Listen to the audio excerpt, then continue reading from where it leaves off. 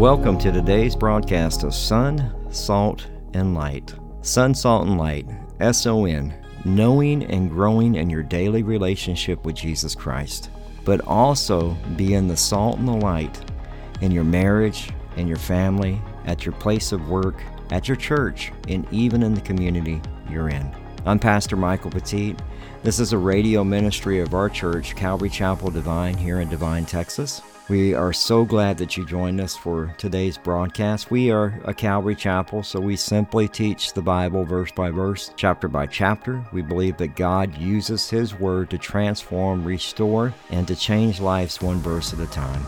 If you're visiting our area, you'd like to get information about our church or church service times, maybe even track down some of the other teachings that we have available through podcast, whether it's through Audible or Spotify or Apple Podcasts, you can do all of that at our church website at calvarydivine.org. That's calvarydivine.org. Today we'll continue our summer series as we look at A Shepherd Looks at Psalm 23 by W. Philip Keller. A wonderful book available on Audible, Kindle. You can still find it in paperback throughout bookstores online, including Amazon, Thrift Books, and the Christian Store, I believe, as well. But wonderful book. Hopefully you take the time to read it. So if you're catching this later on the podcast or the radio or however you get this, we want to thank you for tuning in and listening. Today we're going to be dealing with the simple question of who is the Lord? There's something that's so simple in Psalm 23. At the very beginning of the verse, we're not even going to get to the complete Psalm 23 verse 1. We're actually only dealing with the first half of it. The Lord is my shepherd. When you break that down and you go, the Lord is, one of the things that really hit me is I was like, can you answer who the Lord is? Do you know His attributes? Do you know His character? One of the things that I know for sure that I see, that I've seen throughout the time that I've been walking with Christ, and even in my own life, is people struggle in those deep, dark valleys, and they don't know which direction to go, and it's only because they don't understand the attributes of God. Because the attributes of God allows us to strengthen our relationship with God. Think about it. If God is goodness, if God is sovereign, God is holy, God is grace, God is love, but that's not even, man, you get into the God is all-powerful, God is all-knowing, God stands outside of time, God is eternal, God's always existed. Those are the things you need to call on when you're in the valley.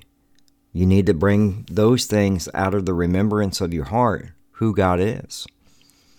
So whether you're giving praise for those attributes, whether you're giving adoration for those attributes when you pray, it's important for you to know who the Lord is. Because if you know who the Lord is, then He personally becomes my shepherd. The Lord is my shepherd. And that's what we're going to look at today. Here is the second half and conclusion of this two-part study. Now we see one of the other attributes is His love. And one of the things, we just went over this in Ephesians chapter 3 about the depths of His love. And who can understand them? Who knows the knowledge of them? But God still wants you to grasp them. Right, to grasp them. And it's important for us to understand one of His attributes is His love. And if you don't know that He loves you, for God so loved the world that He gave His only begotten Son. If you want to know how much He loved you, look from hand to hand on the cross. That's how wide His love is. As the nails are driven into the hands, His hands stretched across that cross, that's how much He loves you.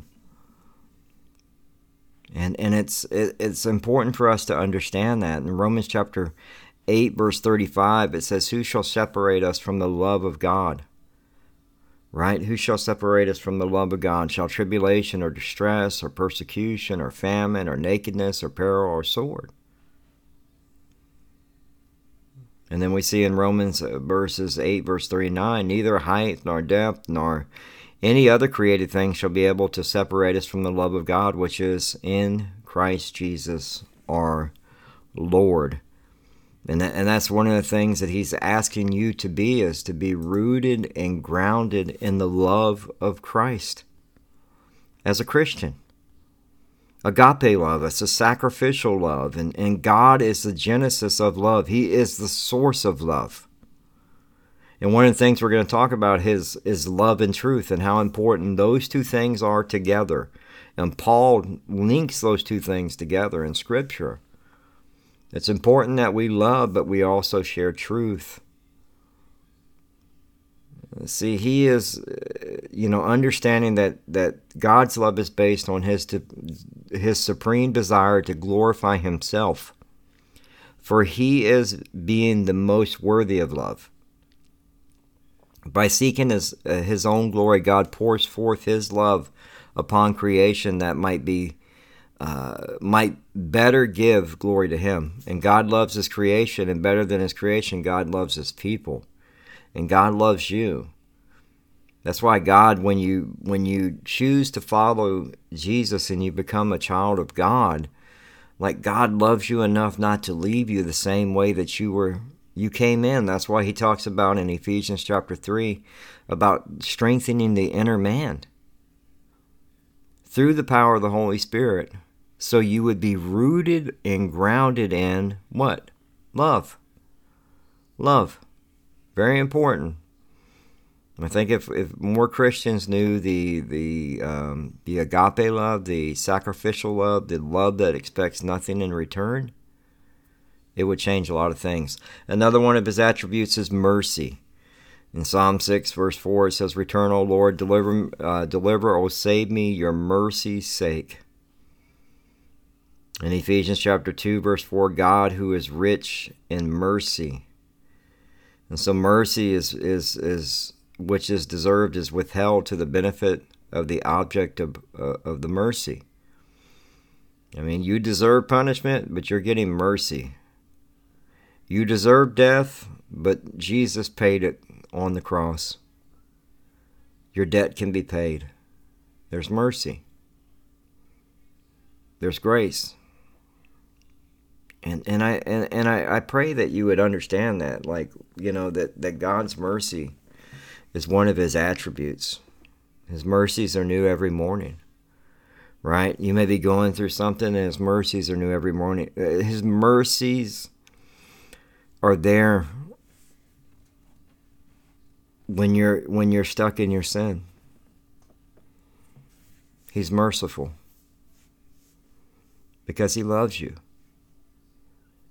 He's like, hey, just get up, confess your sin and repent, and let's get moving again. Because he's merciful. He's all-powerful. Omnipotence is the way that terminology or theology is given, omnipotence, but it's just meaning all-powerful. I think that's more important for you to be able to understand. Is just, hey, he's all-powerful. His power is perfect.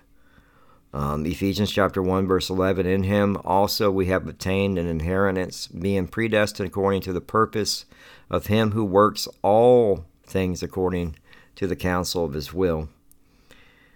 Matthew chapter 19, verse 26, with God all things are possible. Psalm 115, verse 3, "But our God is in heaven, he does what he pleases." I want to make sure you read that. But our God is in heaven, he does what he pleases. I don't think people Lord, we treat God, and unfortunately, understanding that God's power is unlimited and is perfect, God can do whatever he wants. He's sovereign, right?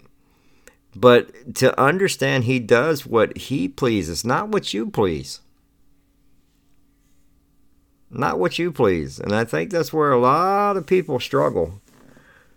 Man, his perfect power, man, we got to trust that. But understanding that God is able to do exceedingly abundantly above all that you ask, because his perfect power can do it. It's important for us to understand that when our hearts align with God's heart, man, God wants to move and answer those prayers. So God is everywhere. He's omnipresent. And Jeremiah 23, verses 23 and 24, I am a God near at hand, says the Lord, and not a God afar off. Can anyone hide himself in secret places so I shall not see him? Says the Lord. Do I not fill the heaven and the earth? Says the Lord. We read that verse a little earlier. Psalm 90, verses 1 and 2. Lord, you have been our dwelling place in all generations. Before the mountains were brought forth are ever. You had formed the earth and the world. Even from everlasting to everlasting you are God. He stands outside of time. Please understand that. What you don't see right now, or what you can't wrap your head around, meaning that this problem that you see in the valley, I don't know how this is going to be fixed. I don't know what's going to happen here. I don't know why I lost my job. Am I going to have another job? But God stands outside of time, and He hears those prayers. And He knows the beginning and the end of your story. And it's when you trust that, you're trusting an all-powerful, omnipresent God who stands outside of time, and an all-knowing God who's omniscience, all-knowing. That's where you start really beginning to understand the attributes of God and how important they are. Psalm 147:5 says, God understanding is infinite. Infinite. Nobody can outthink Him. They try to, but they can't. 1 John chapter 3, verse 20 says, for if our heart condemns us, God is greater than our heart and knows all things. He knows all things because God is omniscient and He knows all things. You're not hiding anything from Him. So even if you're struggling with a sin right now and it's a secret sin, nobody knows it, you're not hiding it from Him. You need to get right with Him. You're not hiding it from Him. If you're struggling with, like, I'm mad, God. I don't know why this is happening to me. I'm upset with you. It's not like He doesn't know that. You need to cry out in prayer. You need to start having that one-on-one conversation with the Lord. And let Him know, hey, and forgive me for being upset, but I'm struggling right now. Be honest. One of His attributes is righteousness. Psalm 19, verses 7 through 9. The law of the Lord is perfect, converting the soul. The testimony of the Lord is sure, making wise the simple. The statutes of the Lord are right, rejoicing the heart. The commandment of the Lord is pure, enlightening the eyes. The fear of the Lord is clean, enduring forever. The judgments of the Lord are true and righteous altogether. Psalm 145:17, the Lord is righteous in all His ways, gracious in all His works. Righteousness is very similar to goodness and holiness, right? And so He defines what is righteousness, right? And He defines what is good, and He defines what is holy.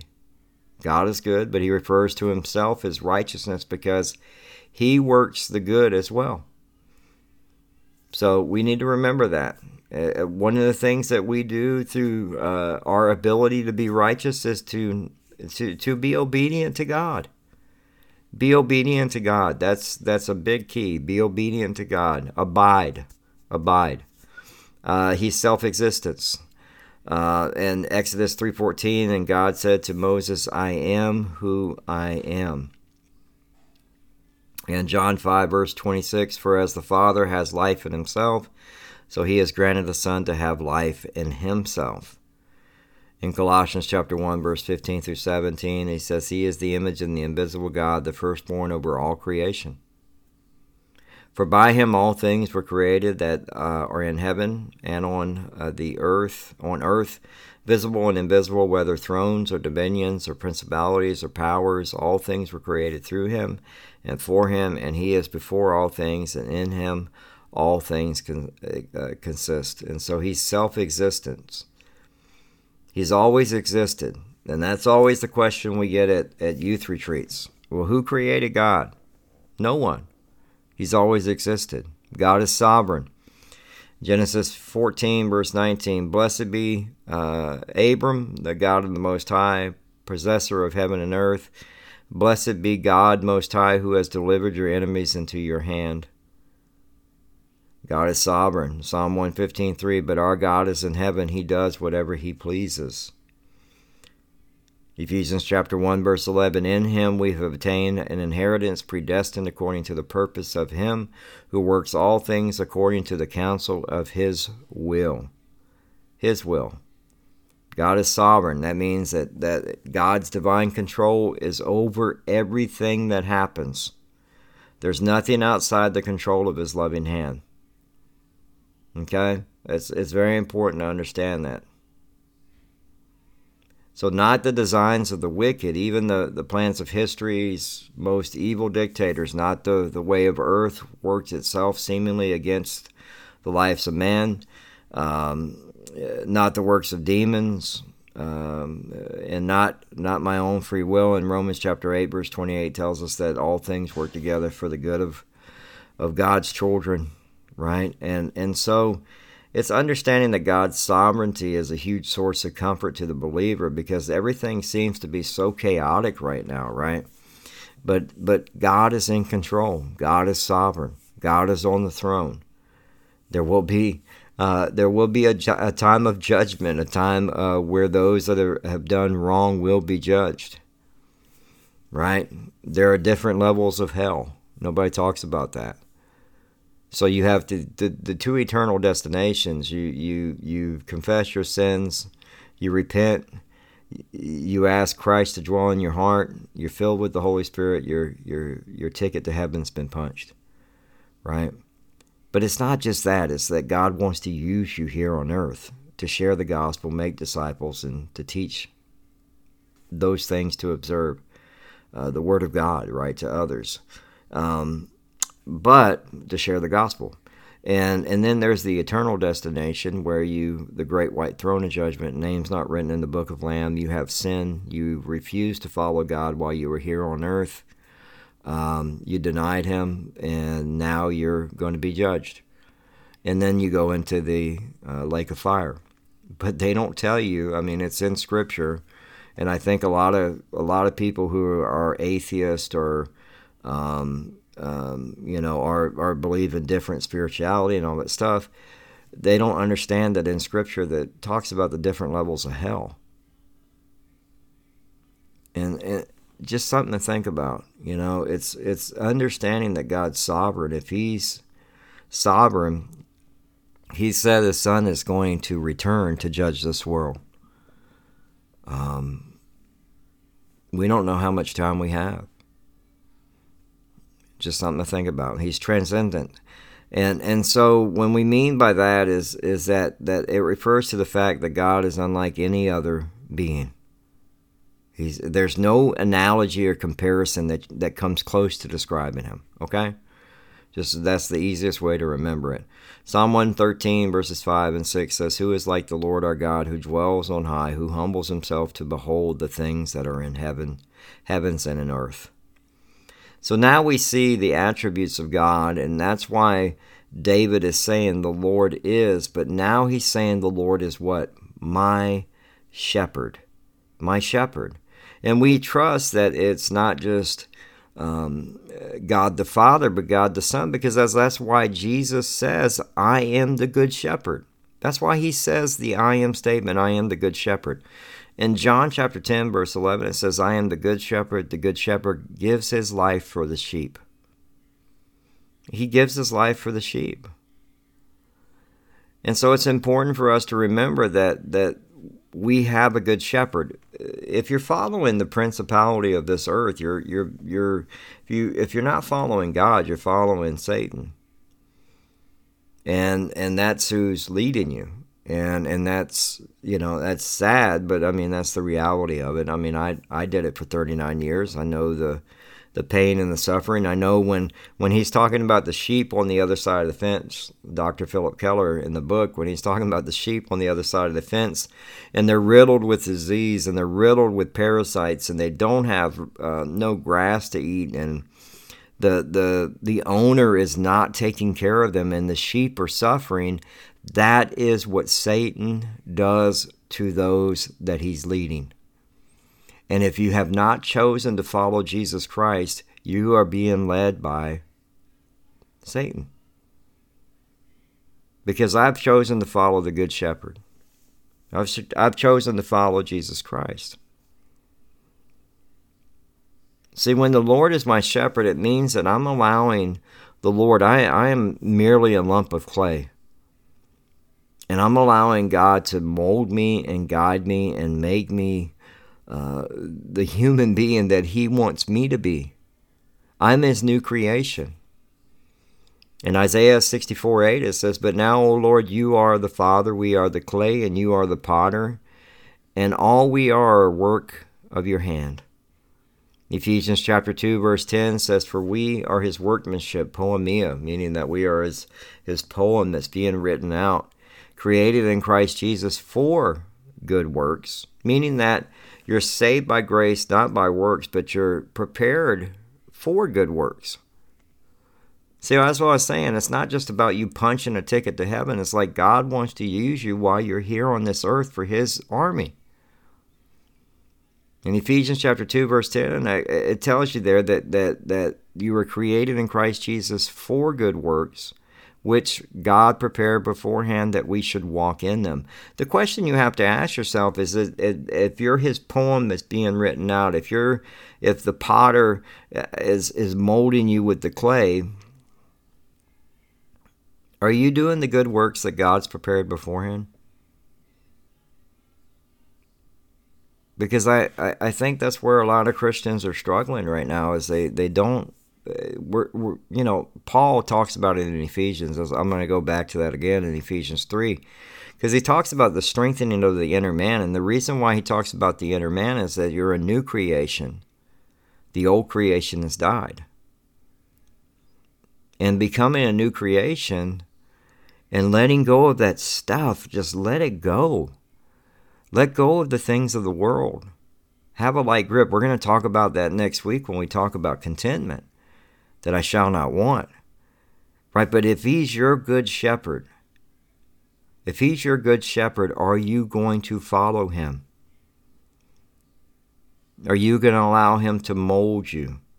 One of the things he talks about is he has to, as W. Philip Keller had bought the sheep, one of the first things he has to do is he has to actually tag the sheep. He has to actually tag the sheep, and that's a crazy piece of the story, because he has to actually notch in with the knife, and blood is spilled, and you think about the blood that was spilled on the cross by our good shepherd.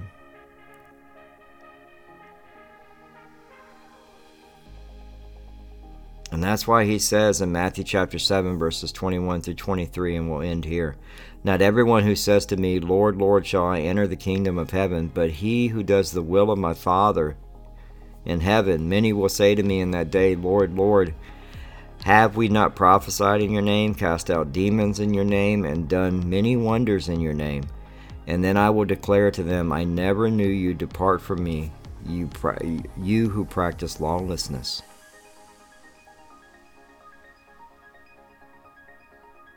That's did you get that though? He says that, but he who does the will of my Father.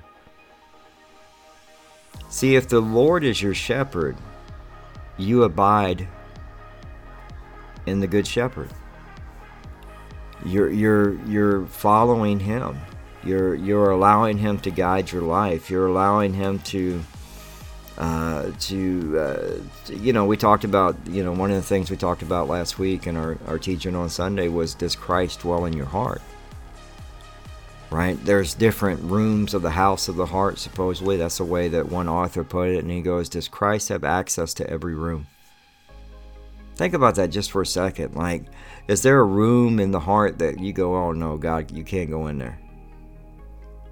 Some of y'all, you say the prayer, you've left Christ on the porch. You haven't even invited Him in yet, because you're still hanging on to the things of the world. And God is saying those things have to go. And I'm afraid as the sheep and the goat get separated, There will be a lot of people that will say, Lord, Lord, did we not prophesy in your name, cast out demons in your name, and do many wonders in your name? And then I will declare to them, I never knew you. Depart from me, you who practice lawlessness. So the Lord is my shepherd. Is the Lord your shepherd personally? Do you have a personal relationship with the Lord, the Good Shepherd, Jesus Christ? It's very important to know the attributes of God. It'll help you in the valley. Just remember that. Well, that concludes today's broadcast of Sun, Salt, and Light Radio. We hope that you enjoyed it. If you'd like to submit a prayer request or get in contact with us or find out service times, you can do all of that at our website, as well as get our podcast at Spotify, Audible, TuneIn Radio. Pretty much wherever you can find a podcast, you can just type in Sun, Salt, and Light and you'll find it.